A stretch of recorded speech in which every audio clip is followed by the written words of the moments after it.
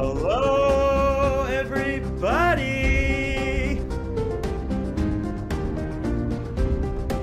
Turn this up in our headphones, Charles.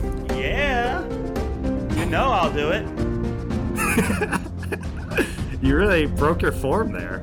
Hello, everybody. One and all had to break the form because I am just so excited. My name is Charles, and with me today, as always, is my lifelong friend and co-host, Dylan. I'm ready to talk some fantasy with my friends, Charles. Yes, we say friends today because we have two very special guests on the Friends Talking Fantasy podcast today. We have Will and Ed from the Brothers Gwyn. Guys, thank you so much for being on the show. Oh, thanks for having us both on here. So I'm Will, and then I am Ed. Thank you. I'm ready to talk some fantasy with my friends and my brother. Yeah. There we go. We've got pumped, family. guys. We've got friends. We've got fantasy. What more do we need? Before we get into it, Brothers Gwyn, would you like to just take a moment and introduce yourselves before we get into the recommendations? Let's go for it. William, you do a good job of this. Oh, put me on the spot now. So we're brothers, son of John Gwyn himself, the man himself. We call him Papa Gwyn. And for the last few months, we've had a YouTube channel talking about books called The Brothers Gwyn, and we've really enjoyed it. And then here we are now. Nicely asked to be on this podcast. Yeah. Yes, no, you guys do some great recommendation series. You pitch books to each other. You recently dropped an episode on audiobooks, which like Dylan and I were like having a very similar conversation about recommending audiobooks. Yeah. And so we thought, what a perfect We didn't record it yet, though. You beat us to it. You beat us to it. But we thought, these guys appreciate a good book recommendation, and we love to talk about book recommendations on the Friends Talking Fantasy podcast. So what perfect synergy do we have today? Last week, we took to Twitter and we asked you all to submit recommendations for fans of John Gwyn. That is right, John Gwyn. And he recently released Shadow of the Gods, which we read and loved. And now we have the honor of having the Brothers Gwyn on as well. So that's the way we'll know if your recs are legit. If they get passed by the brothers, then it's all good. Yeah. We're just going to read them, and the Brothers Gwyn are going to do like a gladiator style, like side thumb, either up or down. It's not going to work well with the audio format in all likelihood, but we're used, they're booktubers. They're used to the video format, so you gotta give us a break over here. That's right. Well, guys, I'm super excited to talk about Dylan. Can you believe we're talking about John Gwyn with the Brothers Gwyn? What is happening? I'm so excited. And I think you just have to navigate us through some of these recs, Dylan. We just have to start talking about books. All right. I will start navigating. Let's do it. So, yeah. So, book recommendations for fans of the incredible John Gwyn. You folks came out, and where to start but with the great Benjamin of literature and lo-fi. Awesome dude coming out at Literature and Lo-Fi. And he says, I know I've only just started both authors' works, but Rhaenyra, that's Rhaenyra Revelations by Michael J. Sullivan, seems a pretty good comparison. And yeah, that's a huge one. That's one that I've recommended in the past too. So it's, I think something that your dad does extremely well, Brothers Gwyn, is this balance of some of these like old school high fantasy feeling elements and the mysticism and just the love of world building and all those kind of things, but bringing it into a much more modern feeling writing style and dialogue and complex, morally gray characters. That's stuff that all stuck out in the Shadow of the Gods. And that's that sort of balance that John, should I say John? Is that yeah. You'd have to say Gwyn or the Jarl. The Jarl. I kind of want to say Papa Gwyn, honestly. I can't, but you guys get to say that. Do that. Join the family. We definitely want to hold up a shield in the shield wall. So I'll say John. Something that John brings is that incredible synthesis of it's like old school meets new school equals something much greater than the sum of its parts. And as part of why I'm such a huge fan of his work. And we're both huge fans of Michael J. Sullivan's work for some similar reasons, where Michael Sullivan brings more of like a medieval high fantasy, almost Tolkien inspired setting in the Rye era Revelations. But I think at its core, a lot of these like balance and synthesis elements are what makes it such a great rec. So yeah, I think it's an awesome one from Benjamin. Yeah, I think I'm going to say something a bit blasphemous. I've not actually read anything by Michael J. Sullivan, but it's something I've really... You're in a safe place, Will. But I've definitely heard when people have been recommending Michael J. Sullivan, it is that kind of mixture of traditional fantasy with a more modern take, taking some of the tropes and adding a twist to them. And if that's true, I think that's definitely something that Papa Gwyn himself loves to do. He said that he loves to take what he really enjoyed when he read fantasy as a child and as he grew up. And that idea of nostalgia as well. He's always loved those ideas. And then he's wanted to just put his own take on them. Yeah, the recommendation for Rhaeria is coming up a lot when we hear about talking about old Greybeard's books. We call him when he's not in the room. So it's definitely very high on the list. Now, when people say traditional fantasy, I'm not too sure what exactly they mean, because I don't think I've read too much traditional. Obviously, I've read Lord of the Rings and some other things in similar vein, but I'm not as experienced as some people are when they say that term. So that's definitely, again, high on the list to go and experience some more traditional. And thank you for the recommendation, popping it on top of the Great Mountain. Yes. Yeah. This is great. I love that we have like our resident John Gwyn experts here to weigh in, because I'm just learning so much. And I would agree. I think, we talked a lot about our Year of Revelations recently with Peter the Swordsmith, great blogger from across the pond as well. Mm-hmm. And we caught up on the same thing. It's this idea of like, there's this sense of like adventure in a fantasy world that's willing to embrace creatures and these older, more classic fantasy elements, where a lot of modern fantasy is trying to shy away from that. And, things like Grimdark and all that are trying to get away from some of that too. So just trying to capture some of that nostalgia magic I see as a great parallel between the two. Mm-hmm. Yeah, that's a great word, Will. Nostalgia. Nailed it. And it does bring that up. All right, well, talking about nostalgia... we've got the wonderful fantasy book nerd at Fantasy Book Nerd coming in, who I lovingly call FBN, who writes incredible reviews. Definitely recommend giving Fantasy Book Nerd a follow. Yeah. He came in with something that some folks might be nostalgic about, because he says, an oldie but goodie, Legend by David Gemmell. From the master of heroic fantasy, this was instrumental in my fantasy reading, and I think any fan of John Gwyn would like this. I mean, he had an award named after him. And then, Will, you had an awesome comment, so I think I'm going to turn it over to you and hear, what do you got to say about David Gemmell's work and how it relates to John's? I think 100%. David Gemmell is one of my favourite authors, and one of Papa Gwyn's favourites as well. Really fun fact is David Gemmell actually used to write a lot of his works in a cafe quite close to us.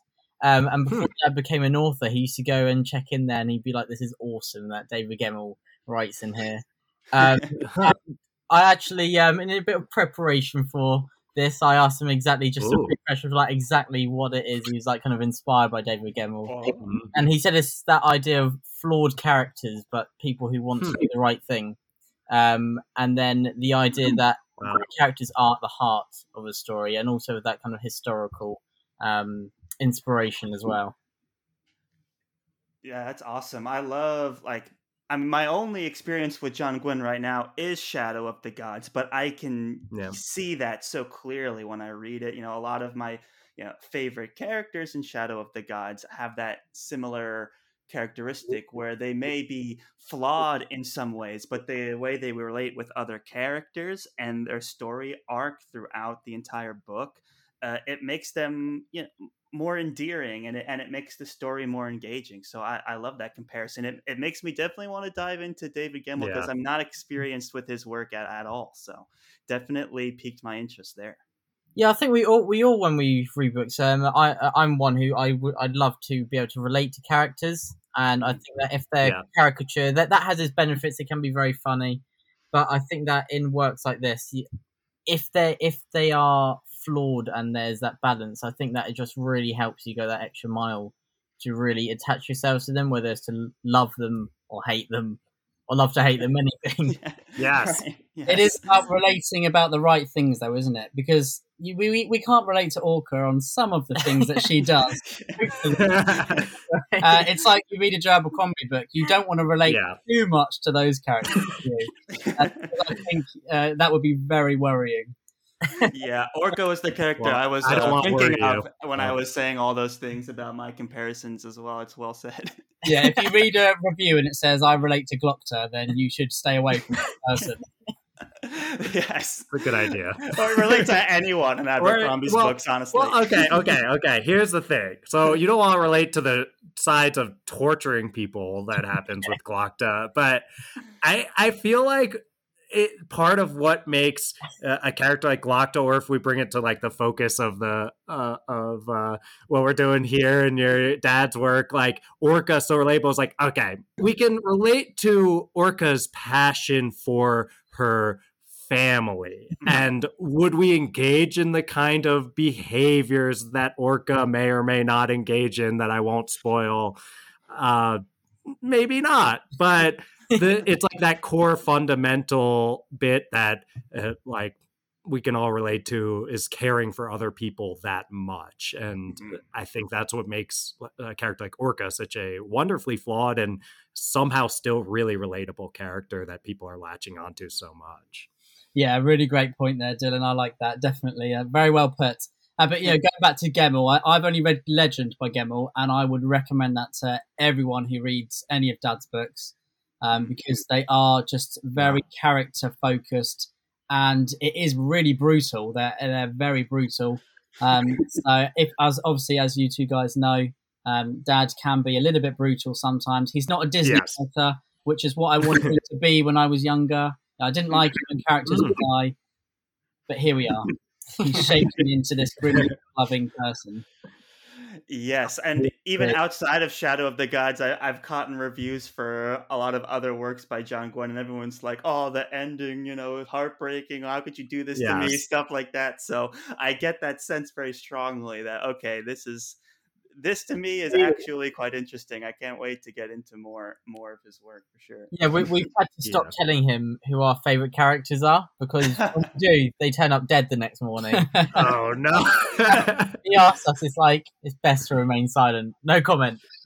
Or tell him that you love the villains. Yeah, our favourite characters. Yeah. That's awesome. Oh man, that's so funny. I love that. Yeah. Who's next, Dylan? All right. Next, we have Daniel John Newton at Dan New 10, like the digits 10 there in that Twitter handle. Very clever, Daniel. Very clever. I think Gwyn fans would enjoy Selby and Brian Lee Durfee personally. So I know I haven't read either of these authors. I know a bit about Adrian Selby, but yeah, guys, thoughts? Does anyone have? Yeah. Well, we've both read some Selby. We were lucky enough to view him on our channel. I've not read any Brian Lee Durfee, but I've seen some of his videos, and I love his energy, isn't it? Yeah, he's brilliant. Nice. His reviews are excellent. They're so funny. I think with Selby, I can definitely see why people would recommend him. I think that the conflict is brutal. I think that it doesn't glorify violence at all, and I think that Selby and Papa Gwyn both do that. So I can definitely see the relationship there, as well with characters being at the heart of a story. So yeah, I'd definitely say that. I've only read the one book by Adrian Selby. I read Brother Red, which was fantastic. Really, really loved it. Very different styles than basically anything else I've read, but it's definitely got those same key themes. I think that element of hope, that even when everything is crumbling around our characters that we love, I think there is that vein running through it of hope. And maybe, just maybe, there might be a happy-ish ending. At any second. We'll see. It's quite a tentative hope, but it is there. And I think that's something that both authors have, and they like to manipulate their readers with. Yeah, I think Adrian Selby is. I could definitely see that recommendation. He's got a very distinct style about him, and the aspects of his universe are very individual. But I think, like William said, and I think it'll crop up a lot during this video, that character work is really the kind of the focus, and world building and the plot comes second. And Selby's characters are definitely at the forefront of his storytelling, which when we interviewed him, he was definitely making a big point of, which is really good. I haven't read any Brian Lee Durfee, unfortunately, but when you watch one of his videos, it's like, okay, I've got to read this guy sometime. Yeah, and I may be completely wrong, but I think I've heard that his works are epic fantasy, so at least in that they directly relate as well. That's awesome. Well said, guys. Well said. I mean, I've got nothing. What am I supposed to add to that? When we interviewed him, this is what, right? Like, what are we supposed to add? Yeah, well, this is the thing, right? We got someone recommending Shelby's work, right? And then we have the guys that have interviewed Shelby and have lived with John Gwynne and were raised by John Gwynne. So I feel like there's not much more to try and add anything to follow up with that would be crazy. I think we just need another rec. Yeah, I feel like it's kind of cheating as well, because we're just saying exactly what they said and just repeating it. Yeah, we have cheat codes, sorry. I think you guys are synthesizing it all in a way that makes a lot of sense. All these points, the hope and stuff like that. I think that's something that is why people are latching on to your dad's work so much, is that, we talk a lot about Joe Abercrombie's work on here, and we latch on so much. And then we do talk to people who sometimes are like, I see why this is good, but I don't like reading Abercrombie as much because I feel like everything's just going to go to crap always. And there's like this cynicism and stuff like that. And, Charles and I are twisted enough where I guess that works for us. But you got to respect when people are like, no, like I want that glimmer of hope. And I always felt that reading The Shadow of the Gods, and and Charles and I are pumped about getting to The Faithful and the Fallen. It's like the book that people, besides people freaking out about Charles reading The Lies of Locke Lamora on Twitter, the other one that they want to, like Peter, who we were just talking about on that Rhaenyra episode, wanted to throw The Faithful and the Fallen books all the way across the pond. But we will get there. They are very much on our TBRs. We've just got Charles's super tight schedule, and I see that now. And we're all geeking out with our books over here. Charles and I have our wonderful The Shadow of the Gods with this freaking amazing cover going on. I was telling Charles, best book cover. I do my scale thing. Best book cover in the game. It's not even close in my opinion. Oh, we love it so much. Yeah, so awesome. I think it really does kind of create the tone and atmosphere that is The Shadow of the Gods. Right, and it's so disruptive from what we typically see from a fantasy book cover as well, too, which is what I'm just admiring it. I like the sense of scale, and I mean that in every sense of the word scale.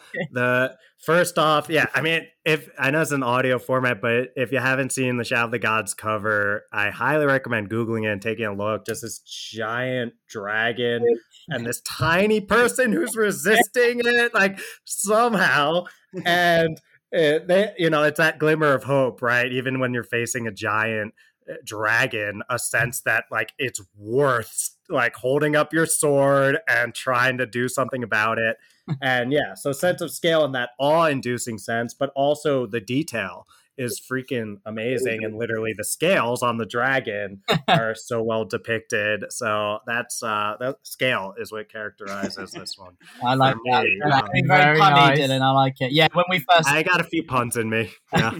When we saw the cover, we were just absolutely just gobsmacked, weren't we? And I think the cover for book 2 is going to be better. I'm looking forward to seeing that one. Did you say better? Better, I think so. They're talking about it together, so it's going to be pretty cool. Oh, consider me hyped. I don't, and it's better.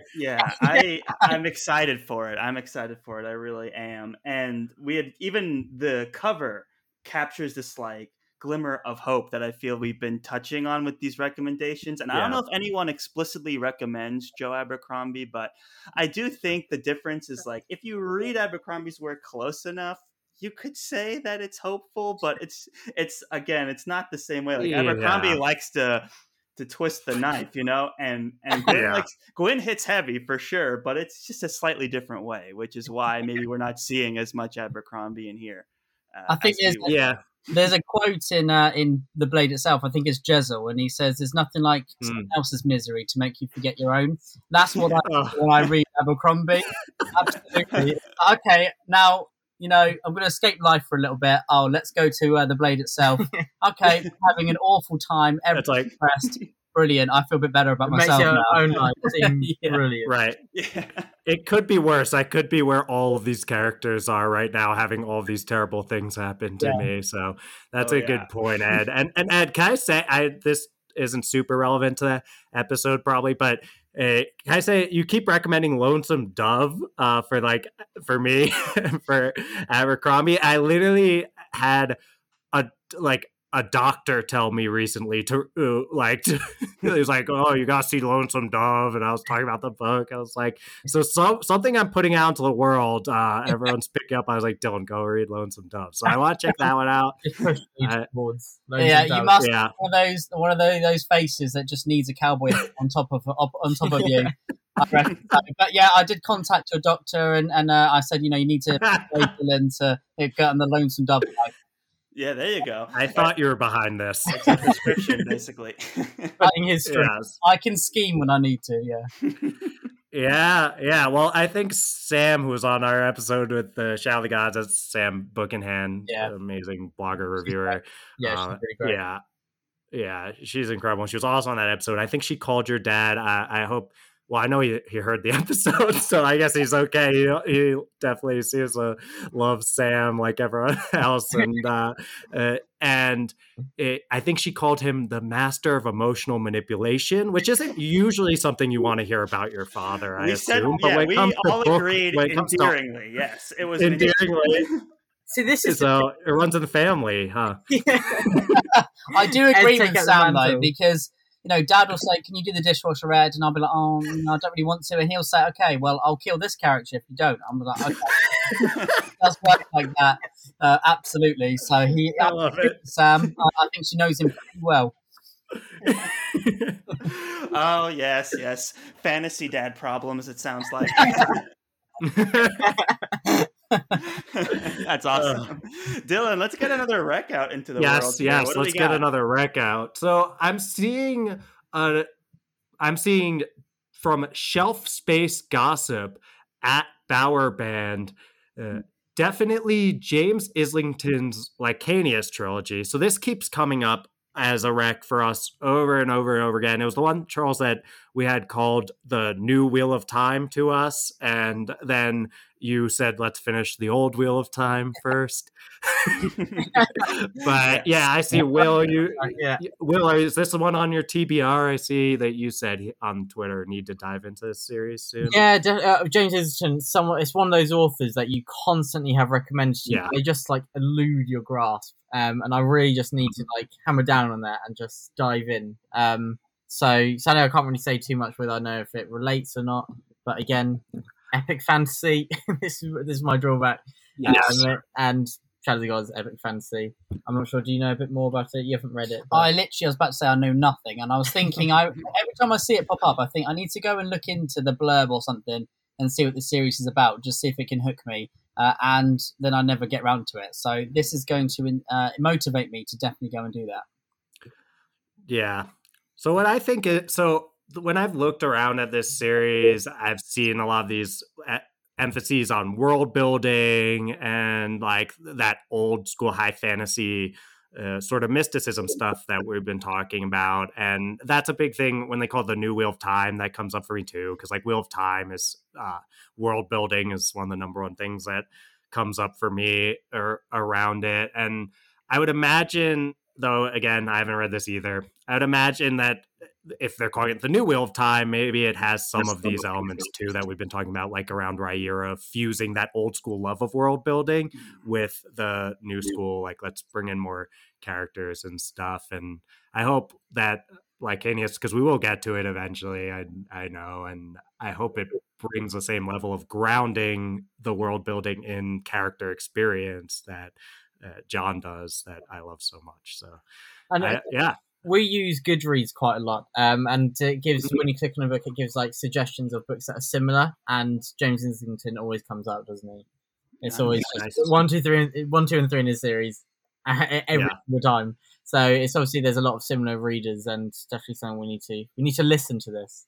Yeah, it also sounds like there. I haven't read this trilogy either, but it sounds to me like there's also the inspiration of some of these more like classic storytelling, like fantasy elements, like magic, and again, I'm going back to like dragons and creatures and prophecy. Yeah, all of these classic elements that I think a lot of modern authors trying to tell a new story are either shying away from or subverting, whereas authors like I see it in John Gwynn's work, and it sounds like it's in this work as well, is embracing it in its classic traditional sense and not trying to like, oh, it's not a dragon, it's like a guy who's, you know, malevolent or whatever. No, it's like literally a huge, cool, badass dragon. You know, it's like, what's wrong with that? If it ain't broke, don't fix it. So I think those kinds of elements, I see the connection there as well.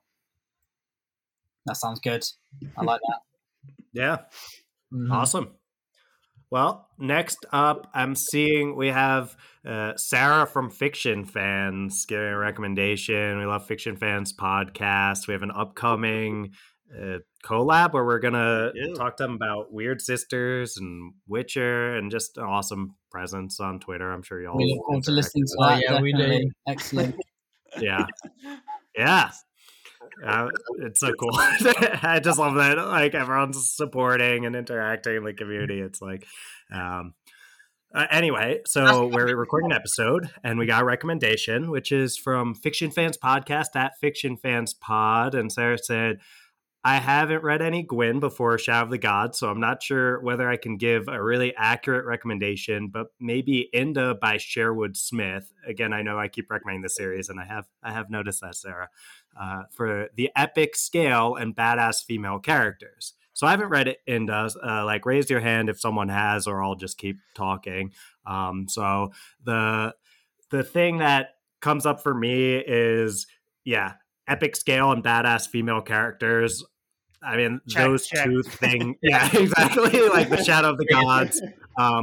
We were talking about Orca, especially earlier, is just like the epitome of badass female character right now. I think in modern fantasy, I would say feels basically synonymous with how I think of badass female characters. Orca. I think Orca is like this character that we're gonna remember for a very, very long time in the fantasy genre. Just like a freaking incredible character that's like not like any other fantasy character, and in the best way. So when I think badass female characters, I'm definitely thinking about Orca and your dad's work, guys, and I'm glad to hear that Sarah's thinking about that as well and recommending Inda here. And epic scale, we've talked about that, right? Like, it's so, I mean, the dragon on the cover. Yeah.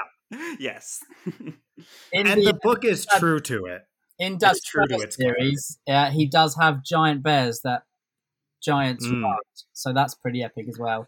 So we love our fantasy straight away. So that sounds pretty good to us. Excellent.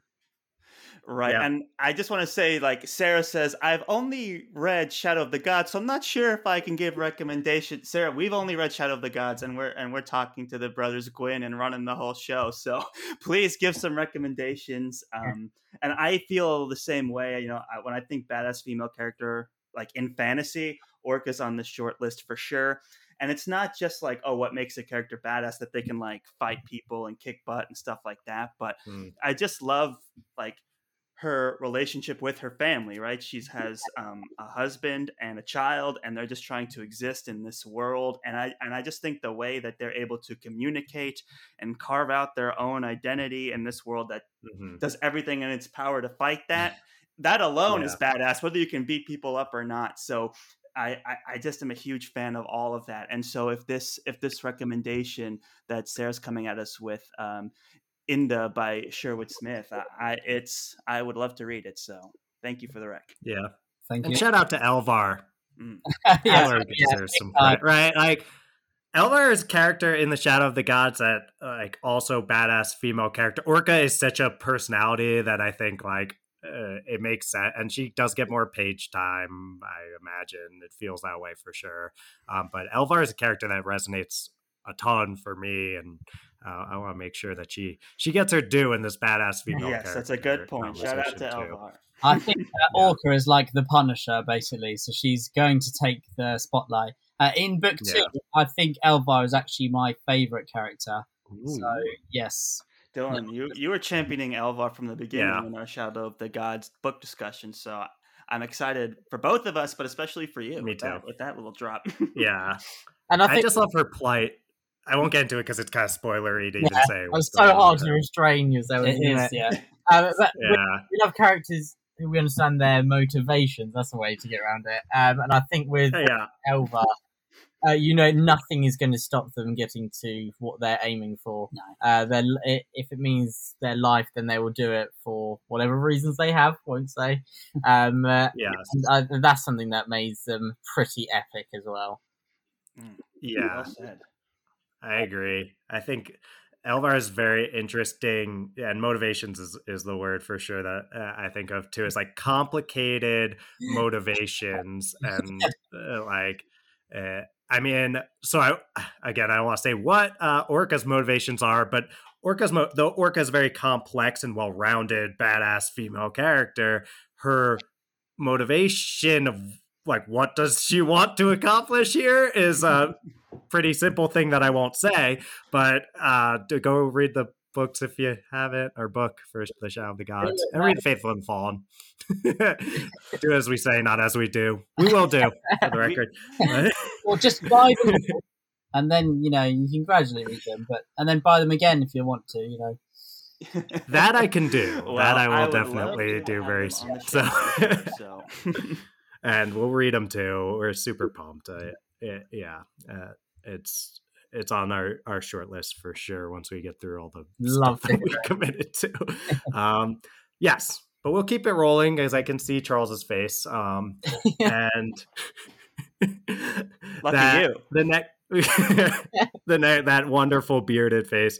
It's next up is Mask Reads at Mask Reads. Mask Reads runs a wonderful Discord. That's a great community, so definitely I recommend checking that out if that interests you. Then we got this rec. I read Great Coats by the Twitter handle is at De Castel. That's Sebastian De Castel. After seeing John Gwynn post a picture of Tyrant's Throne a couple of years ago, I have to suggest those.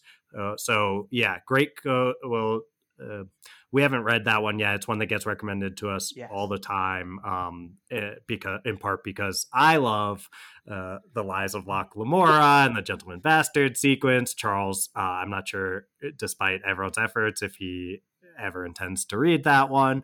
But yes, I hear fantastic roguish characters, a lot of fun, some swashbuckling and stuff like that. Guys, have you had the chance to read this one, Brothers Gwyn? I've read Sebastian's other series, Ezra the Greatcoats, and we've had the pleasure of meeting Sebastian quite a few times in person. He's one of the funniest people I've ever met. And he's such a nice guy as well, isn't he? Yeah, he's fantastic. Dad and he are pretty firm friends now. Nice. I will say the Greatcoats, I think you guys would particularly enjoy it. And Charles, if you haven't got to Lies of Locke Lamora yet, I think this will warm you up nicely for that. There are characters in that are absolutely hilarious, easily as funny as Locke, in my opinion. That's high praise. Charles has no idea what you're talking about, but I know that's high praise, Ed. I love humour in books. And there's some characters that their interaction is just so funny, but also there's a lot of heart to the Great Coats, I would say. It is swashbuckling. It's not as epic. It's much more, as we said earlier, character focused. But I can definitely see the comparisons with the relationships between the characters, how they interact with each other, and how really it is that they're kind of it's a trio and they're all best friends. They've been best friends since they're very young, and it reminds me a little bit of kind of Dad's earlier series, The Faith and the Fallen, when people are kind of growing up with each other and they're very close, and it's all about looking after your friends and your family and your family, of course, which I know I like to read about. I think you two would particularly enjoy that as well. Yeah, that's interesting. The theme of family is one that I think is very strong in Shadow of the Gods and in a lot of these recommendations, actually. And that's a strong parallel. And Sebastian is an author that has appeared on these recommendation series a ton of times. Sebastian de Castell. A lot of his works have been recommended to us over our career, and I am. Are you making money off this, Charles? And you haven't told me? Don't worry about it, Dylan. Don't worry about it. Okay, I'll just send lots of tweets. Yes, keep tweeting. Keep making those gifts. Keep managing these threads. Keep getting the recs in. Let the career stuff. Let me worry about that. But yes, Sebastian de Castell recommended all the time. He had I remember one of the first times the word swashbuckling came up, and I was like, sold. I don't need to be told much more than that, other than this is a really good swashbuckling adventure. Okay, sign me up. Some might say that about the second book in the Gentleman Bastard sequence, Charles. Do you need to hear more than that to read? No. I'm good. You're going to read that, huh? Oh, it's all on my to-read list. I'm very excited. There are series out there that William and I were talking the other day that you know that you're going to love, but you just don't get to them yet. And it sounds like the Great Coats might be one of those for you, Charles. Yes. Oh, yes. There's many series that fall into that category, but this is one of them for sure. Too many, unfortunately. Too many. Yeah, too many. That's so true. Abercrombie, but in a few days I'm going to be diving into the Blade itself. So yes, Will. Yes. Ooh, yes, we're ready when you want to talk about the First Law series. We'll have to do a First Law collab. That would be good fun. Yes. If you're talking to the right people, we'd love that. Well, that is 100% yes. We'll talk after. But yes, I'm so excited. I know. I remember we had that big Twitter poll, you two were at each other's throats about Baez from the First Law versus Gandalf from Lord of the Rings. So we'll have to see once you've read. Yeah, if you come to the dark side. Yeah, your opinion will shift. Yeah. You'll feel bad for Gandalf and be praying for him. Yes. Thank you. Ed and I were on the same page here. I remember that. That just kept going. We just kept making Lord of the Rings.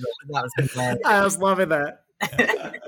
That's why we do it. That's what it's all about, is the fun, the community, and all that. So yes, please keep doing stuff like that on Twitter. And folks, you gotta follow these two on Twitter. I mean, they're so much fun. Yes. You can follow Will at the Wolf and Crow 1, and you can the number 1 at the end, and you can follow Ed at Edward GDM. Good. I highly recommend doing both of those things. Second, yes, for sure. And then follow them subscribe to them on YouTube. I mean, come on, they're probably already subscribed to them on YouTube. That we know for sure. No one's listening to this. I know we're talking about the books channel. we want to read but haven't had time to. Every time they drop an episode, you do them too frequently. My list just grows and grows and grows. Is there any more time to read in between? But no, it's awesome. Keep it up. You guys are fantastic over there. Oh, thanks, guys. It's good fun. Like you said, Dylan, it is about the community, and meeting you two guys especially is a big highlight of ours, so it's good fun. Yeah, 100%. I mean, we started it because we really wanted to engage more with other fans of fantasy and all these other genres. and that's really been the driving force of it. And this is one example of why that's so brilliant. That's well said. Oh, we feel the same way. Collaborating is the most fun thing that we get to do, and the thing we're most thankful for. So, but we're not even. We're talking like we're winding down, but that couldn't be further from the case. We have so many fantastic recommendations for fans of John Gwynne to get through. You can feel a little bit of an urge to just hang out. Yeah.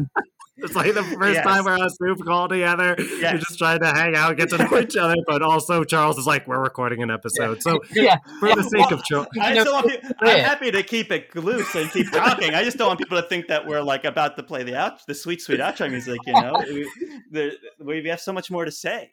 The night is young here, people. Let's get back to his career.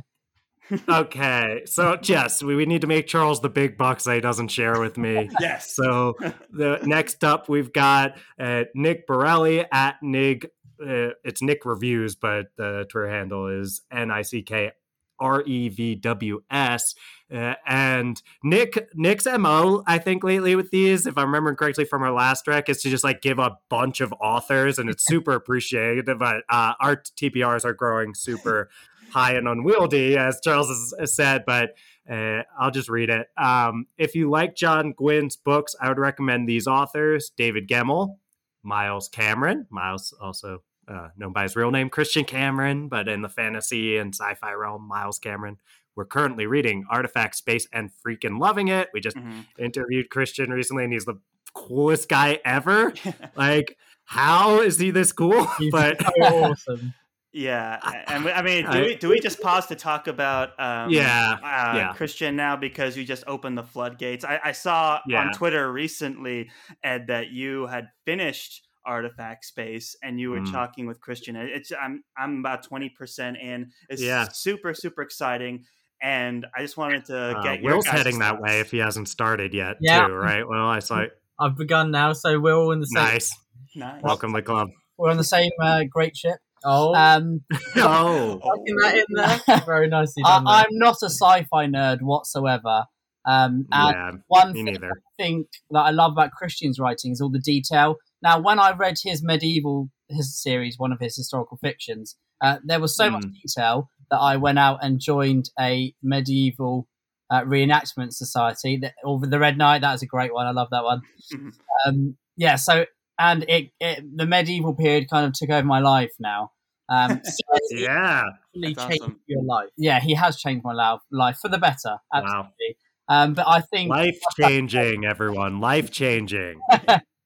This will ruin your wages. I think Artifact Space is really good, and I loved it, and I'm really looking forward to book 2 as well. Yeah, I'm looking forward to reading more into it as well. Another parallel that I see between John Gwynne and Christian Cameron is they're both reenactors, and they both pull on that experience of reenacting in their work. Like with John Gwynne, I was reading it and I was getting the sense of like talking about the different ways the shields are made, and like how he didn't have his gloves on at the right time, and how it was too cumbersome but by the time the enemy was charging, and like all of these little bits of influence that I could clearly see were like, oh, this guy has lived these things. I can tell because they're details I would have never thought of as someone who's never reenacted anything before. And Christian Cameron brings a lot of that too. I know we're reading his science fiction, but he draws very heavily on his experience with swords and medieval combat in the series. So in those ways, I think they're unique in that way. And I could see recommending Christian Cameron easily for fans of John Gwynne.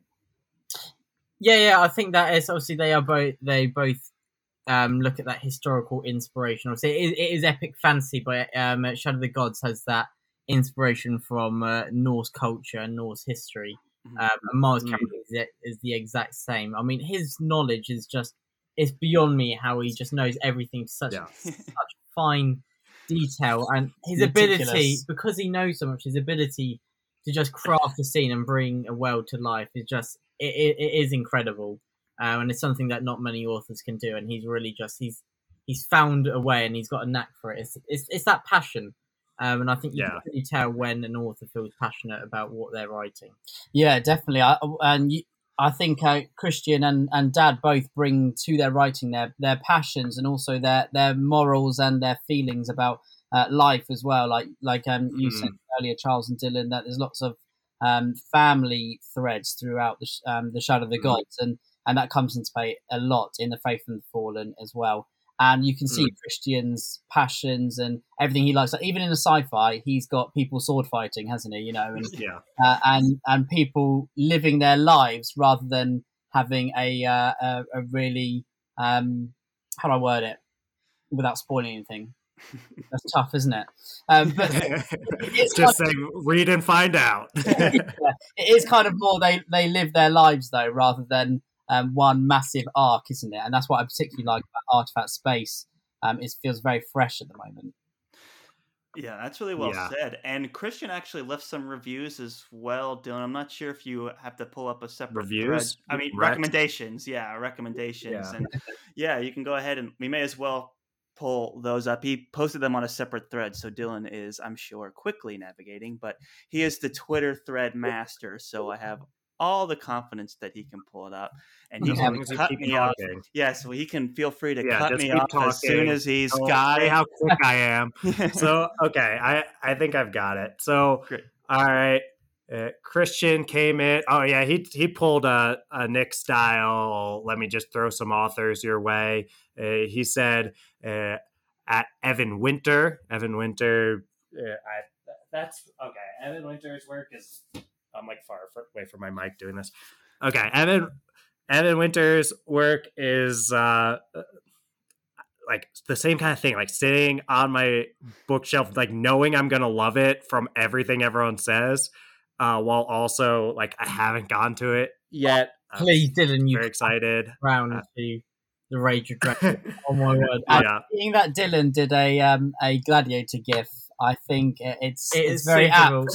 Yeah, I think if we link it into obviously, so Shadow of the Gods, John Gwynne, I think that the Rage of Dragons, there's again those key themes of family and friendship, and also anger. Lots of anger. Little that going around in the Shadow of the Gods too. Yeah. So anger and revenge to the full. And I think it is interesting how it also looks like quite differently to a lot of other things that I've read. It looks like at whether is vengeance worth it. It's like I know that you need to do this, but what is doing to you and everyone around you? Like, come on, like, is it worth it? And it's there's no winning situation, and it really engages you with those characters. I mean, if you read The Rage of Dragons, it's going to be a roller coaster of emotions. So brace yourself, but it will be worth it. I can see that, and there's the threads in Shadow of the Gods too, where it's not even like is vengeance worth it. It's like is glory worth it? Is fame worth it? It's like we have a really good thing back at home, or there's a much more comfortable life you could live doing this, and like this world's pretty unforgiving. And it's like, is there really something to look forward to at the end of this campaign and stuff like that? And I think that's a very like progressive kind of theme in fantasy that I've been seeing a lot in like recently published works of like trying to boil it down to like what are the motivations and what are the reasons for some of these things. A lot of classic fantasy you read, it's like, man, they could have stopped ages ago and just lived a quiet, peaceful life doing nothing. It's like, why are they doing this? And I think kind of exploring those reasons in these more modern works is super fascinating, and I see that a lot in Shadow of the Gods too. Well, I love how you put that. I think that's definitely something that's really prevalent. Obviously, we love reading about action. That's what I was going to say. The combat is, but it's lovely to have those nuances of character, isn't it? And again, it links back to being relatable and those motivations.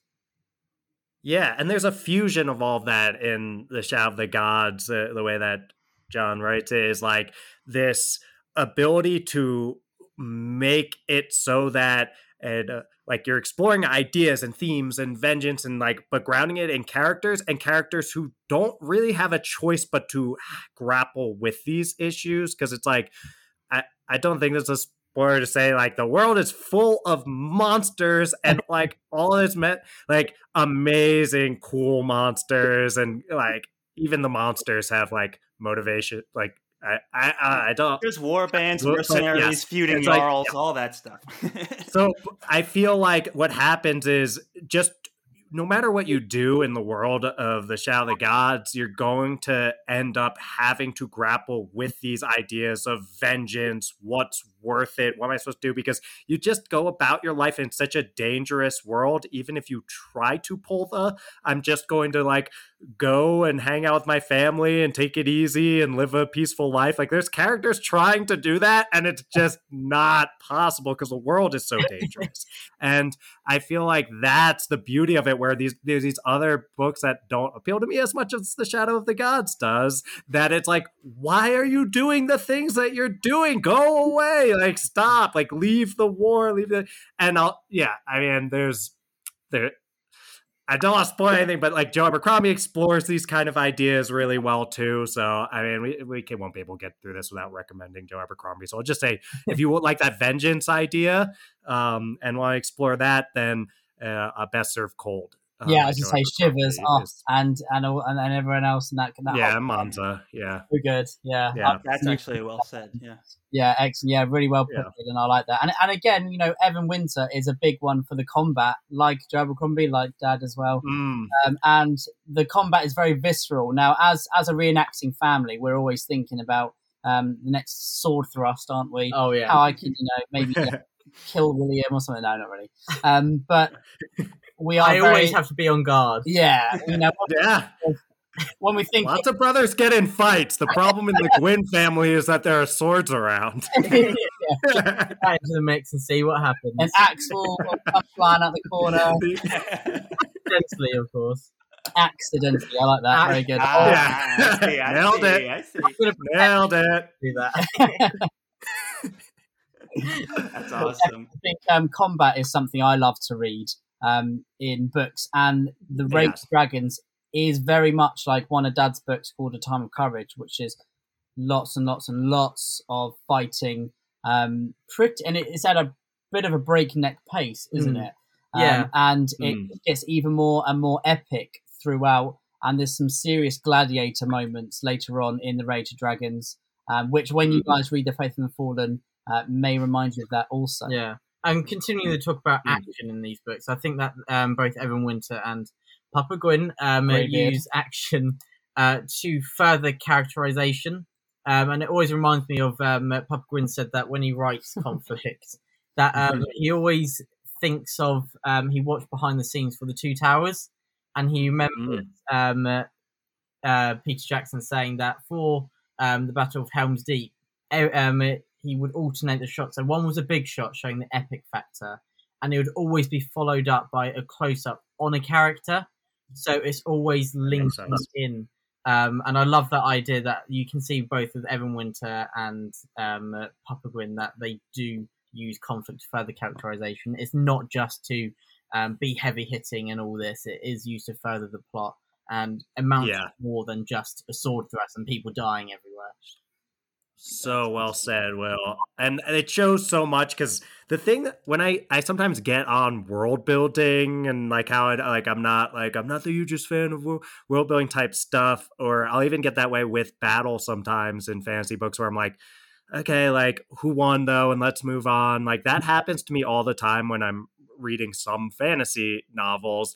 And my issue tends to be with world building for world building's sake, and also like battle for battle's sake, like, oh, we need a fight scene here because they're bored or whatever. And it's like the thing that I love about John's work, and that it sounds like Evan Winter does in the Rage of Dragons, is to have those things happen, because that's part of the character's story and journey and what's happening to them. And then there's this thing, we didn't talk about this probably enough, which is how freaking amazing the fight scenes and battle scenes are. I know we've talked about some, we've kind of circled around, but I just want to say that is one of the things that sticks out to me so much is in your dad's work, that he made me realize how much I can really love fight scenes, even if they were just for fight scenes' sake. I would love them because they're so cinematic and well written,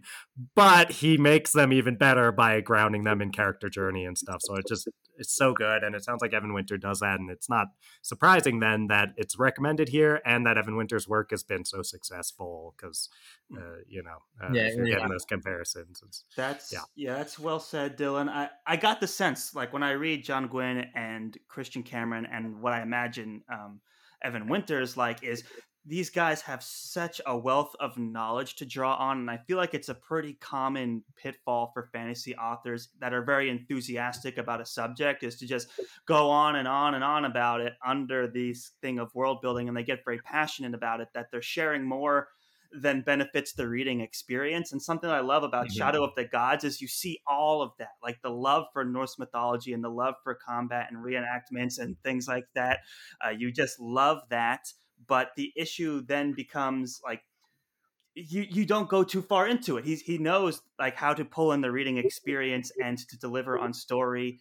And I just admire that so much. It's not something that I typically look for in my fantasy book. I get kind of nervous sometimes when I see people get passionate about the world building. I do get a bit nervous, but John Gwynne did a beautiful thing where he made me more open to it and excited about it and delve into that genre of fantasy more. So big fan.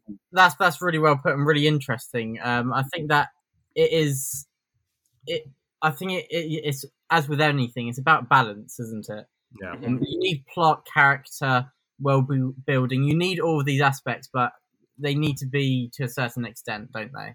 You want to drip feed it, don't you? And you want to have the reader longing for more. And I asked Dad, I say, how did you do this? And he's just like, I don't really know. That's what all the greats do, right? Okay, show off. And we're trying to learn how I just did it, but I think it's very. They make it look easy when they're that good, yeah. No, I think Dad, it's very natural for him. But I think he thinks very clearly about films as well that might inspire him as well. So such as Braveheart. I think he's always talking about Braveheart and how that inspired him, especially in the early days of writing, and how just the world and the cultures were drip fed, and you find more and more. I'm not sure if you two guys have seen the film, but you find more and more out throughout about the cultures and the different people and the characters and the world as well. And it's all about, like you said, William, having a balance. You've got your action set pieces and you've got your slow time character moments, but you've also got the world building that is very individual to that particular film or book. Yeah. And I think that if something is drip fed, I think it also shows a confidence from the author, doesn't it? That they don't feel like, chuck all this in because we need to let the reader know about everything already. I think that if you suspend it, it can create that tension. And it shows that they have the confidence to just say things when it feels organic and natural. Yes. Definitely. I love that. Authors that we're talking about today, I think that's something that they all have in common, that confidence that it really does feed to the reader and make a big difference. Yeah, Evan Winter does that really well. And I think Matthew Harvey, who is the next recommendation on the list. Thank you. Great spec. Yeah, keep going. I've waited my whole life for this moment. Thank you. Wow. Kudos. Yeah. Matthew Harvey, I believe, was what Christian Cameron recommended next. And Matthew Harvey is a historical fiction writer. And I think the similarity there is with, obviously, Dad's a Viking. You look at him and he looks like he could be in a shield wall. Maybe one day we'll have the beards to match, but I'm not too sure. Yeah, you'll get there. You've got the genes, so I believe in you. Yeah, absolutely. But I really enjoy Matthew Harvey's writing. I think his action is excellent. Alongside Evan Winter, similar to what we were saying with him as well. And I think the whole culture of, if you like Shadow of the Gods, then you will enjoy the cultures within the Shadow of the Gods, and also within Matthew Harvey's writing as well. I like it, Dylan. That's a good beard look there. Oh gosh, the beard. Here we go. It came up organically, It's like Will was saying. It's just when it comes up organically. They're talking about beards. It's like I gotta show my. Which one is Patrick Rothfuss though? It's hard to tell. I mean, probably the one with the shorter beard, I guess. I reckon so. I'm Yeah. actually really impressed how quickly that picture came up. We've had the past 3 guests we've had on. He's shown them. He's got it short keyed on his computer. Just click of one button and some beards. Exactly. Hilarious. Yes. No, I can't help myself. Eventually, I'll go. Like, is this how? I don't know if the image. I have worm tongue. And say this Am I in the right side of it, or is it mirrored? In right now. Is he whispering into my ear? yeah. Oh, fantastic. Bring sweet nothings. Yeah. He's bandying crooked words. Yeah, you know, someone with the name Worm Tongue is whispering just nothing but pleasantries, I'm sure. I mean, how can you meet someone called Wormtongue and think, "Oh, I'm going to strike a great friendship"? I should make this man my advisor. Yes. His first name is literally Grim. Like, come on. The Grim Wormtongue. Yeah, Tolkien didn't always have the best subtlety when it comes to his naming conventions, I'll say, but yeah, we do I don't owe see him any a lot characters like that in Shadow of the Gods. There's no one like evil McBad guy on the. Apart from I was going to say spoiler, but you just can't. But there's not enough talk about food in fantasy, is there? But I think there's a lot of Definitely food not. in the Shadow of the Gods. I love the food conversations. Oh God! We probably have thrown this well off Charles's rails and tried to save us. I know.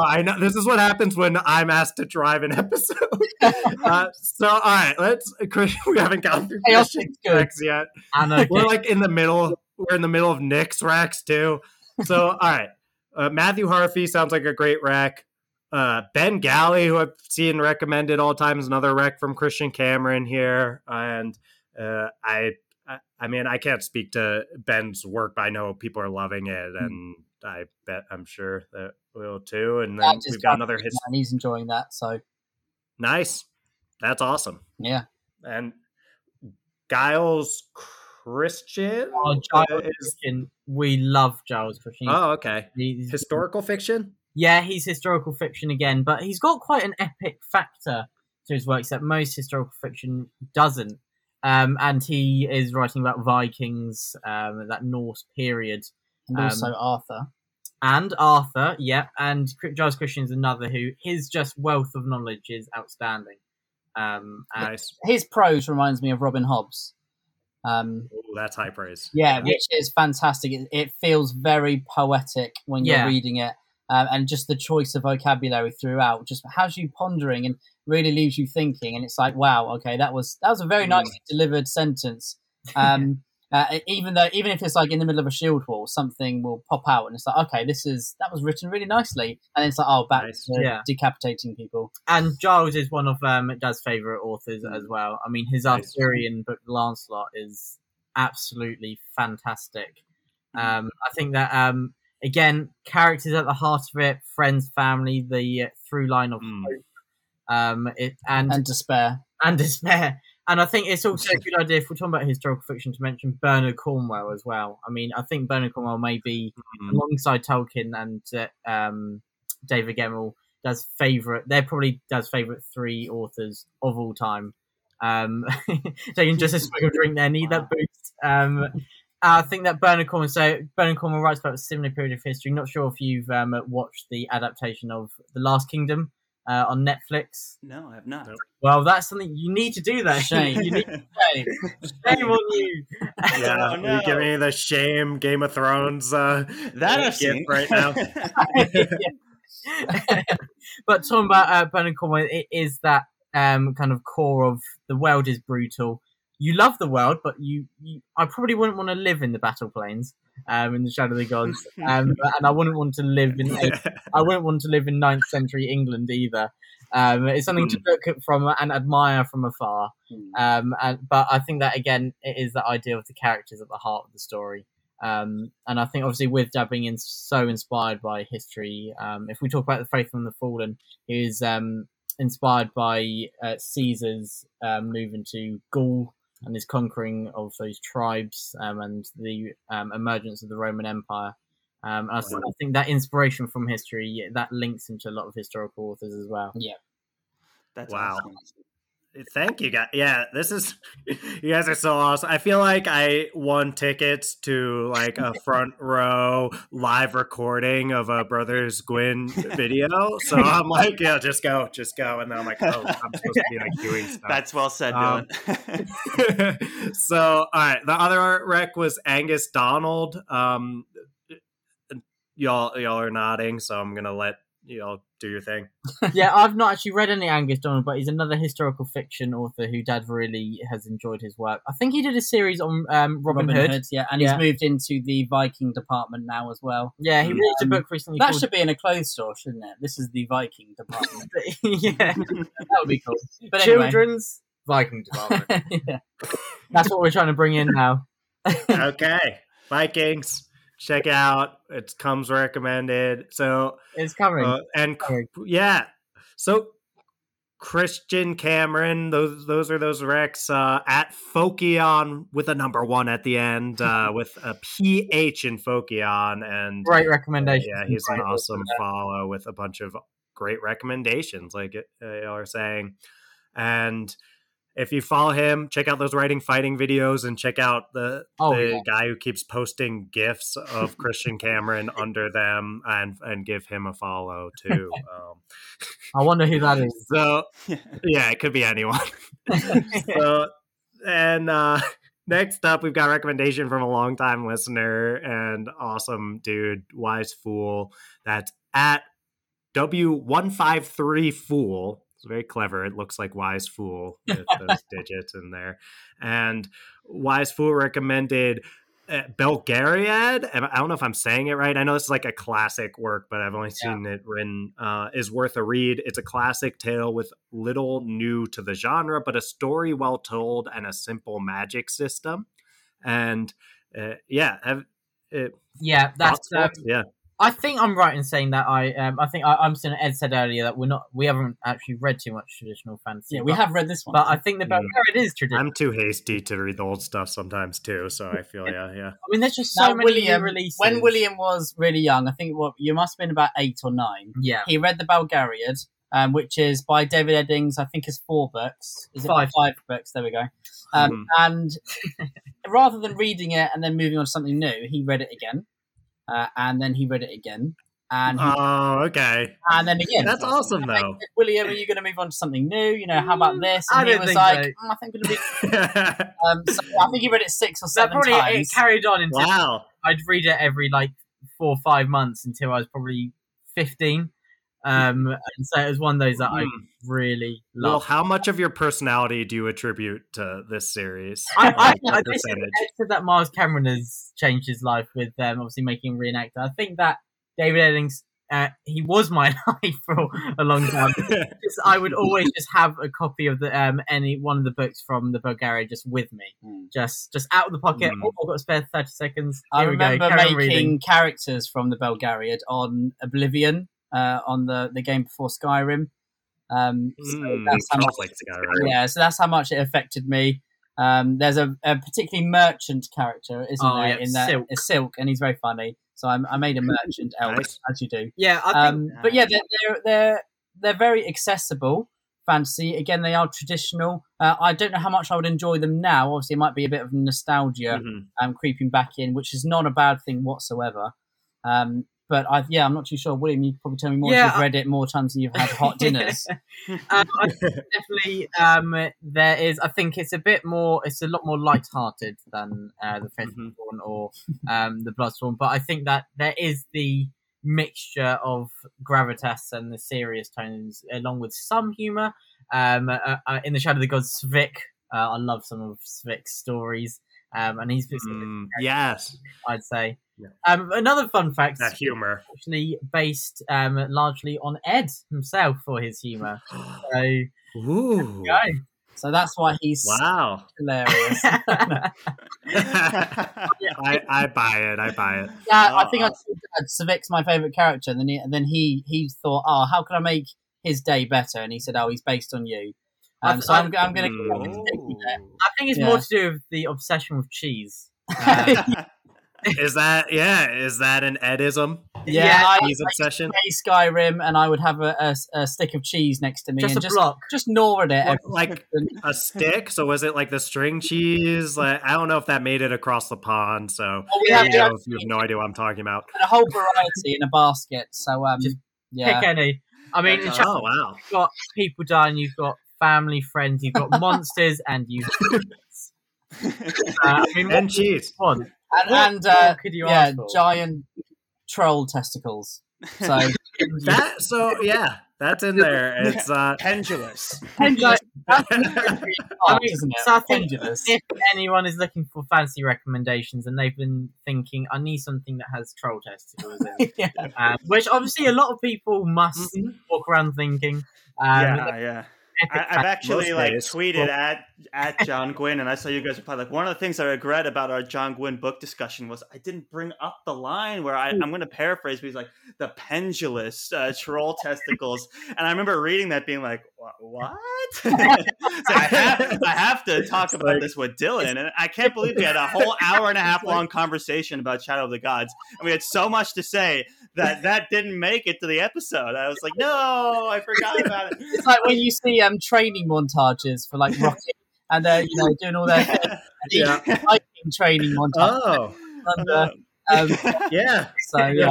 I see you're dipping, ducking, and dodging over there, and you never know where those pendulous things will start swinging. You start hitting us out of the way. If we disappear from camera view, you know what's happened. I feel like I just got some redemption finally bringing that up and getting to talk about it. So, I feel good.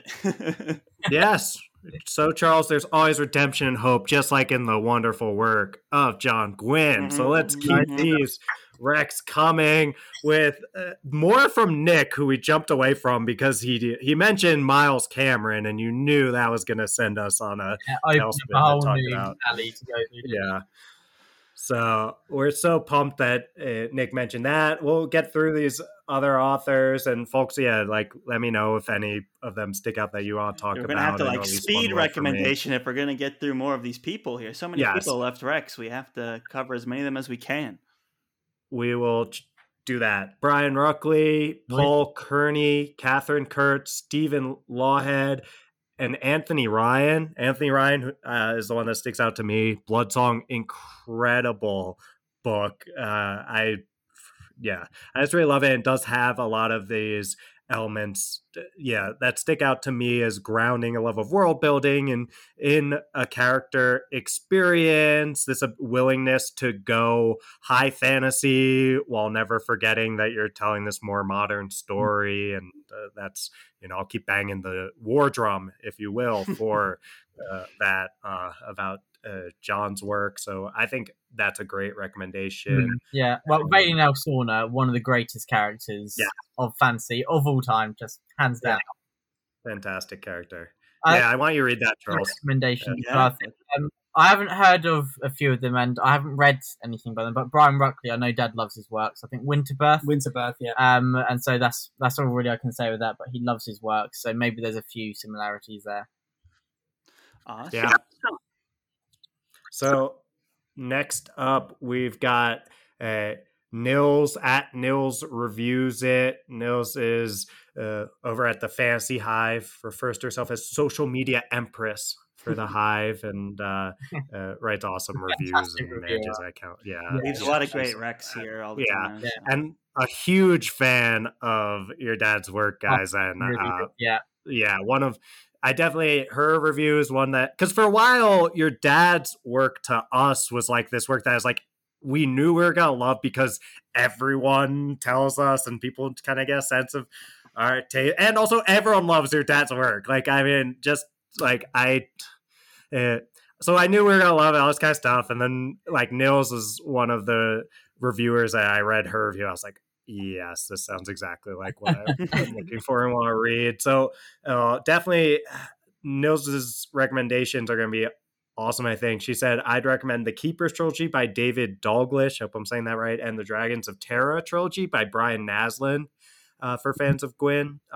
Dragons of Terra is one that I own an ebook copy of that on Nils's recommendation. I think it's got it sounds like, and Nils would be able to say it's a lot better than me, I'm sure, but sounds like this like balance of these like like creatures like dragons and stuff like that with these more complex characters and more like nuance than some of what we think of with the older work. Guys, any thoughts on these ones? Or I've not read anything by David Dalglish. I know I've seen the cover of his first book and it looks awesome. So that's one that's on my TBR. But it is crazy how some of the covers just they really draw you in, and that's one of them. And that's not as much as I can say for those two. Although Brian Naslund, I think that he's I've heard a lot of great things about him as well. Yeah, I've had him recommended because I say I'm a big Abercrombie fan and things like that. So I'm like, okay, we're talking a recommendation with dragons for fans of like gritty, dark Joe Abercrombie style fantasy, and that kind of like finding some middle ground is definitely the kind of stuff that I see from John's work. So makes a lot of sense. And Nils just like a huge fantasy influencer. So definitely reliable. From her. She always has a recommendation. She's so widely read. It's crazy. Yeah. She always drops great recs on these kind of episodes that we do, and we are always super appreciative. So, and I think also her reviews, you really know when you read reader reviews, you know if it's going to be to your taste or not. She's one of those. It really is worth reading all the reviews she puts out there. Well said. For sure. Yeah, like well written and like nuanced and a lot of depth and and like talking about character stuff that you just you get the sense, and she does an awesome job with that. So thank you, Nils, and we're happy you stopped by. So then we've got a recommendation that I know Charles is going to be very happy about, a book that we both read, and it comes from Mark Geller at Mark Geller 8. I'm just going to use this as an excuse to recommend Heroes Die by Matthew Woodring Stover, is what Mark says. And I'll turn this to you, Charles. This is always one that you get real passionate about. Thank you. Well, I can appreciate Mark coming out here saying he's going to use it as an excuse, because I'm a huge fan of Heroes Die. And I think both Mark and I are just going to try and make it work a little bit more than maybe it really does. I think Heroes Die is a fantastic book that anyone who read and liked Shadow of the Gods should read.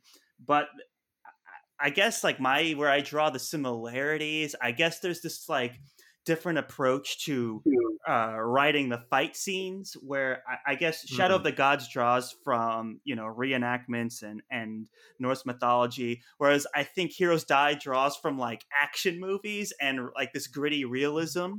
So they're slightly different, but I think a fan of one is going to love the other, and I think that's a huge push. And then also I think just going further into this theme of violence and being like, how much of is this pursuit of violence really paying off? Like, when do I pull back? When do I go in? Those are the ways in which I would say they're similar, beyond just both being really good books. You've sold it to me, Charles. I have seen the cover, I think, of Heroes Die, and I think people widely say it's one of it's not the best of covers, but they say it's one of the best books. So that's always good to know. And it shows that sometimes looking at the cover doesn't quite represent what is within the pages. Yeah, I mean the title grabs me more than the cover. The title I think is great. Yeah, doesn't hold up to Shadow of the Gods, but the story's great. The cover, that's something. When I think of Heroes Die, I actually do think of this balance that we've been talking about, and it was very ahead of its time. I feel like time and stuff like that is catching up to this idea of like being able to have these high fantasy settings, which is what Heroes Die does. Heroes Die is very complicated. It's like sci-fi elements, but also high fantasy world, medieval style, Tolkien-y type stuff. And so it's got a lot of that going on, but then with this gritty, dark, nuanced hero that has a lot of violence to him and all those kind of things. And I think that is a big reason why I'd recommend it for fans of John Gwynne, is like seeing what it's like to make all of these elements come together in a way that just feels right, even though if I told them to you on paper, you're like, how can you do all of that? But yeah, it's that balance and that what in the tennis biz oh we would boy, call here we an go. all court. Yeah, an all court game is kind of how I think of your dad's work as this. You guys are there in what we would call soccer jerseys, and I think you would call football kits. How'd I do? I like Yeah, I know that. Okay, nailed so you're over there. Yeah, if you like tennis at all, Yeah, I do, yeah. you probably heard of a guy named Roger here we go. Federer, arguably the Maybe best once tennis player or of all twice. time. Yeah. So something for those who aren't fans of tennis listening, Roger Federer, something they would call his tennis style would be like an all-court game. So it's like there's a bunch of different shots in tennis: forehand, backhand, serve, volley, right? All this different stuff. Federer, what's so amazing about it is he can do it all, and he decides when the right thing, like what is the right tool for this job, rather than just throwing the same thing at everything all the time. And it's like this, he plays such a beautiful game because of that. And that was like the first thing I thought of when I was reading your dad's work. I didn't talk about it on the podcast because I'm like, no one cares about Roger Federer on our fantasy podcast except for me and Tony Fong, tennis player. When we start It's recording, like, I do not think that we'd link Roger Federer to the Shadow of the Gods. But you've done it in such a way where Honestly, I would. If you told me that was going to happen, I'd be like, I'm not that surprised. Dylan is capable of bringing tennis into any conversation. One of his many talents. Yes, it's true though. It's that ability to it's true bring it all, all the different stuff together, and no one okay, Charles. I will also say about to bring it back to Heroes Die. Yes, it does a lot of things great, much like Roger Federer. He's also easy on the eyes too. He's got it all.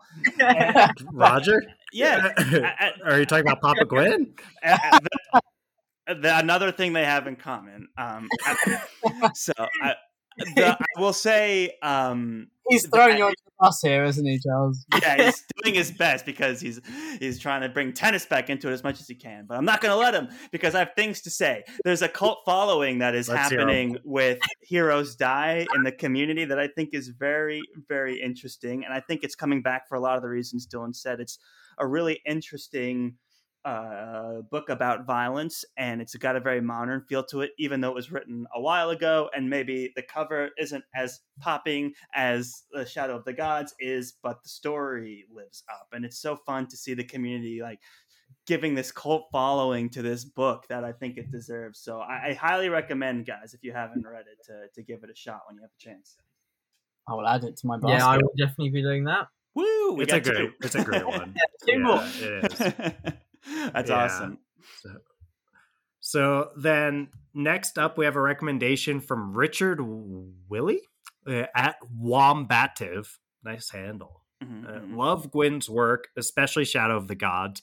My favorite fantasies are The Last Call, Malzahn Book of the Fallen, and Niflheim. The series that Gwyn seems most evocative of is The Winter of the World by Michael Scott Rohan. The only thing I've read stuff from in there is Malzahn Book of the Fallen. I've read the first 3 books. I think it's supposed to be pronounced like Malazan or something, so I apologize to anyone who's hurt by what I said earlier with Malazan. But I'll say that the love of world building is the number one reason why I would connect those two. And I think that if you're a huge fan of the way that John is bringing this passion and this love for world building to every moment in The Shadow of the Gods, I think that you can follow the trail to Malazahn Book of the Fallen and find a lot of passion for world building from a guy.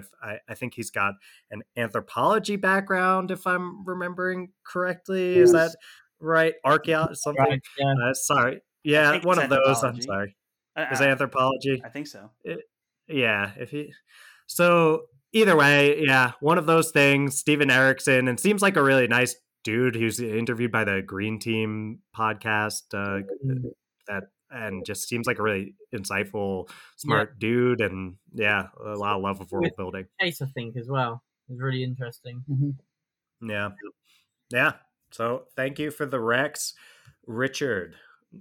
Next up, we've got And Ben Kahn at Ben Idealist. Gwyn is a favorite author, and the most similar reading experiences I've had in terms of high emotional investment in characters, brisk pacing, great action, and tight plotting are, I don't know if I'm going to say this right, Temeraire by Naomi Novik, Rhaenyra books by Michael Sullivan. We got that one again. Great rec. And then Mistborn / Stormlight Archive by the great Brandon Sanderson. So, Brandon Sanderson Rex coming in here. What do you guys think of that one? See, Ed has never read any Brandon Sanderson. Ed. No. Wow. I mean, I've only read the first installment. I'll find a way to forgive you, but that's... William, I find it shocking, actually. William's acting like... I've read 0, you've read 1. Okay, it's so more than double. There's a world of difference there. It's like you can say, "Oh yeah, I mean that's what we're doing. We're like we've read the Shadow of the Gods, and we're like, let me tell you why this is a great recommendation." So it's like, yeah, we know what that's like. We knew we needed to bring you guys on to actually talk about this stuff. But yes, tell us, Will, because Ed's still waiting to get there. Yeah, I think that, obviously epic fantasy, isn't it? And I think that also, I think that the writing styles in Brandon Sanderson and Papa Gwyn is something that everyone can engage with and really enjoy. And I think that is something that is very accessible. I think that you are really engaged with the world, and they are very individualistic worlds, but they find a way to engage the reader and guide you along so that you're not just thrown into the deep end. I think that they both challenge you slightly, and you have to engage with the politics and everything that is going on. But I think there is the idea that you aren't just being thrown under the bus. Fantastic characters to both. I mean, I've only read the first installment of the Stormlight Archive. What's your favourite Brandon Sanderson book? The Way Up. Oh, a great choice. That's actually a lot of people's favorite. I never would have. Yeah, I never would have guessed that you've only read one, because that's such a great summary, a great way to compare to. Yeah, you're picking up on something that I mention a lot when I get the opportunity to talk about Brandon Sanderson. Something like an aspect of like talking about writers, and especially in fantasy, that I love to bring up is the reader experience. And I don't think there's anyone more generous to, or thinking more consciously of the reading experience than Brandon Sanderson. He makes sure that every scene, every plot point, every intricate magic system detail is presented in a way that makes it enjoyable for you to read, and you don't have to feel like you're missing anything or you're forgetting something, that you have to know anything.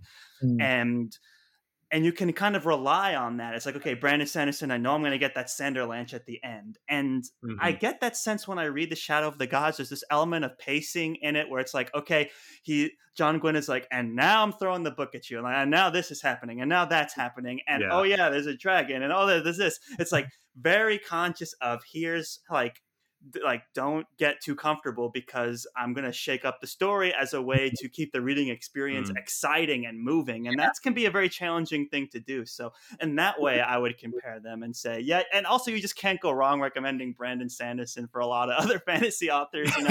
Very prolific guy. There's a book out there for everyone, I think, that's into fantasy from Brandon Sanderson's work. I think that also reminds me of Ed said he read something recently that someone said that it's easy to write something that only you understand, but it's hard to write something that everyone who reads it understands. Yes. William Faulkner. Ed read a book by William Faulkner, and he said, I have no idea what's happening.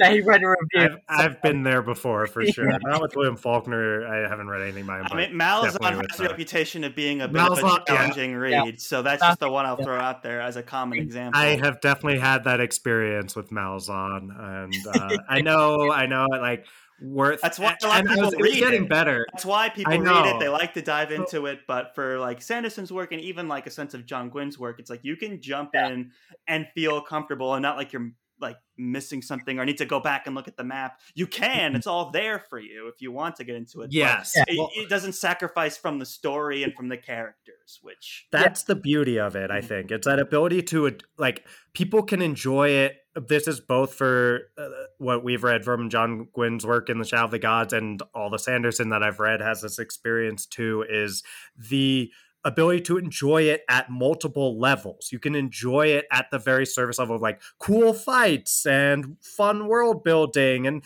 characters doing interesting things, or you can go to that next level of like, what is going on with this person and their complex motivations, or like the different rings on the shield, the battle formations, the mead and, and making the porridge.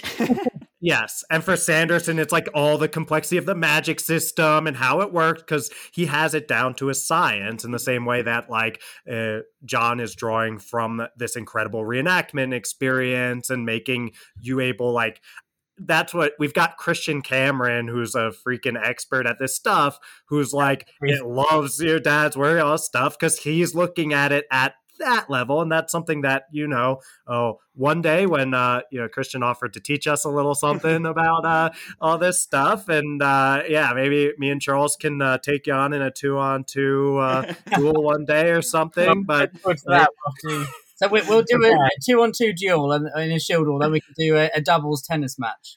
Oh gosh. Okay, so I think here's what I think is we'll have to go one FTF member with one Gwyn actually to make it fair for this battle here, because if it's me and Charles against you two, we're gonna be flat on our asses in our armor.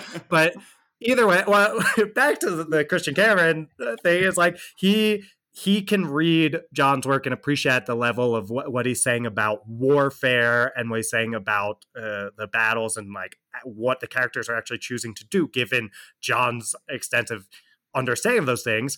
And me, I'm into psychology. That's what I do when when I'm not helping Charles build his career in FTF, and and the that's the thing, is like for me, the place where I feel like I can engage deeply with both Sanderson's work and John Gwynn's work is at this like character level of this deep understanding of psychology, whether you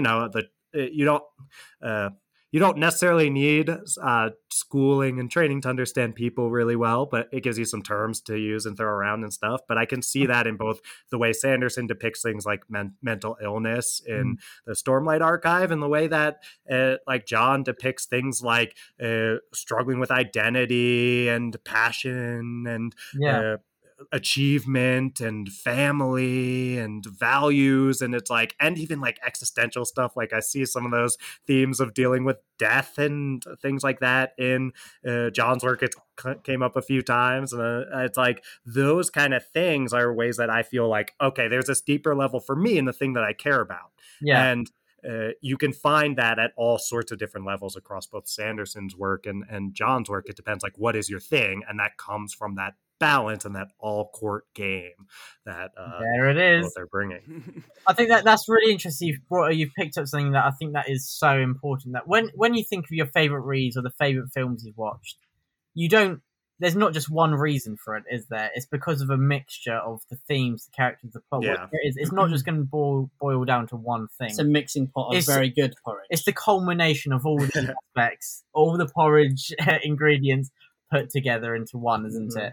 And I think when there is something for you to engage with further, which links to your own passions, I think that's something that's really important. And in Shadow of the Gods, you can engage with it as someone who's a massive historical fan. You can see these little details, and you can be really excited and delve further into that. Or you could be someone who just really loves epic fantasy, and here it is again, linking back to traditional fantasy, but with a new spin that engages you. And so I think that's a really interesting point. That is just something that I love as well. Or you can just dragons. Or you can just dragons. Dragons are cool. We say that all the time. That's it. A dragon and that.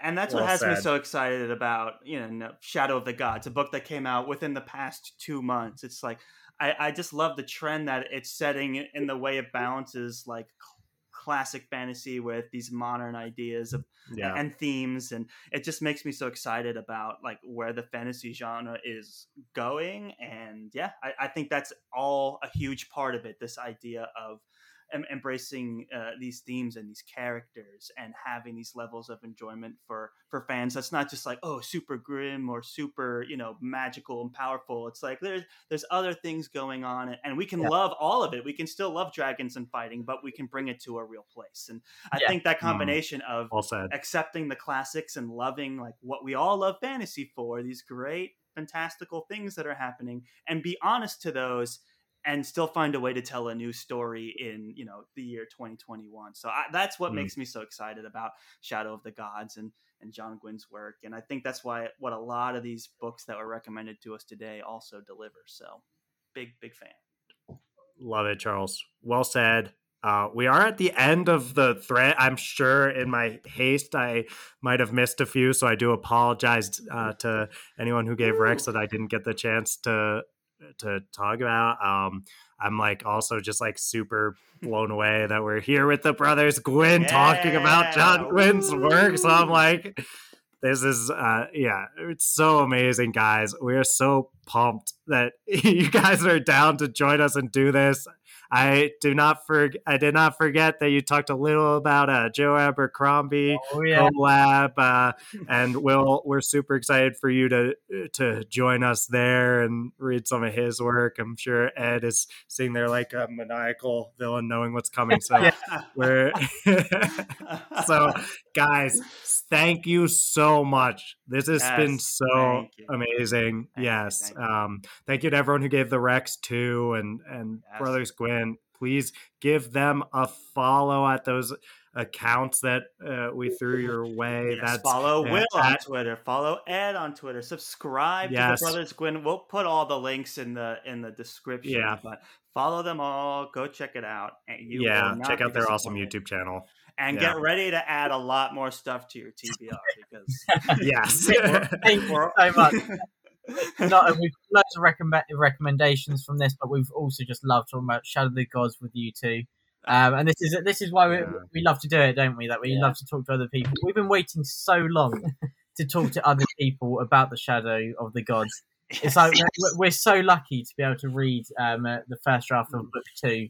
But now it's just like we have to wait. We're a little jealous to talk to other people about it. Now it's just like we have to just don't let anything go. And so definitely when the sequel's released, we'll be straight onto talking about it to people again. And I've loved this, and I think you have as well, haven't you? Yeah, you guys are the best. We've had so much fun. It's great meeting you guys on Twitter, and now finally on a screen. It's been such a time. I forgot that we were actually recording, and those are the best episodes. Absolutely, we've had so much fun. We would love to do this in the future, and maybe one day we can get a spoiler talk about any of Dad's books. We will take you come over to the YouTube video format. Yes, we're ready. No, I'm down. I'm ready for the. I'm sorry, Charles is getting on me for this. I want to though. I mean, we've talked about cheese, we've talked about Roger Federer, we've talked about pendulous testicles, and we've talked about pendulous testicles, and then every now and then we've talked about some book recommendations. There were a few amazing. Thanks to all the folks who came on Twitter. There were some book talk in there too. This was an absolute blast. We graduated from Twitter friends to Zoom friends, and I have a feeling it won't be long till we're holding a shield wall together at some point. But until then, doors always open for the collab. Yes, we're ready to show our faces on YouTube, so it might be time for that face reveal. Maybe when I've read a few of Joe Abercrombie's works, we can have a group chat about that. Anytime. Yes. Sounds good. All right, guys. Thank you all so much for listening. Again, check out the Brothers Gwynn. You go to our description and click all those links. Twitter, YouTube, they're everywhere. Check them out. And you can check out our show as well on all the socials after that. If you want. And then also John Gwynn's work as well, guys. Shadow of the Gods, fresh off the press still. You definitely go check that out. I mean, I assume if you listen to this, you're a fan of John Gwynn, but still, read it. Buy a copy. Read it again. Read it again. Do what I do with Bulgaria. Just read it again. Yes, read it. I was just starting my reread when we were early in the Zoom call, but I had to, talk to people. So here we are. Guys, thank you. This was a pleasure. Brothers Gwyn, thank you again so much for your time and for your expertise. We really appreciated it. And thank you to everyone that left reviews. And thank you, the listener, for enduring. You guys are awesome. Thank you so much. And as always, guys, go forth and conquer, friends.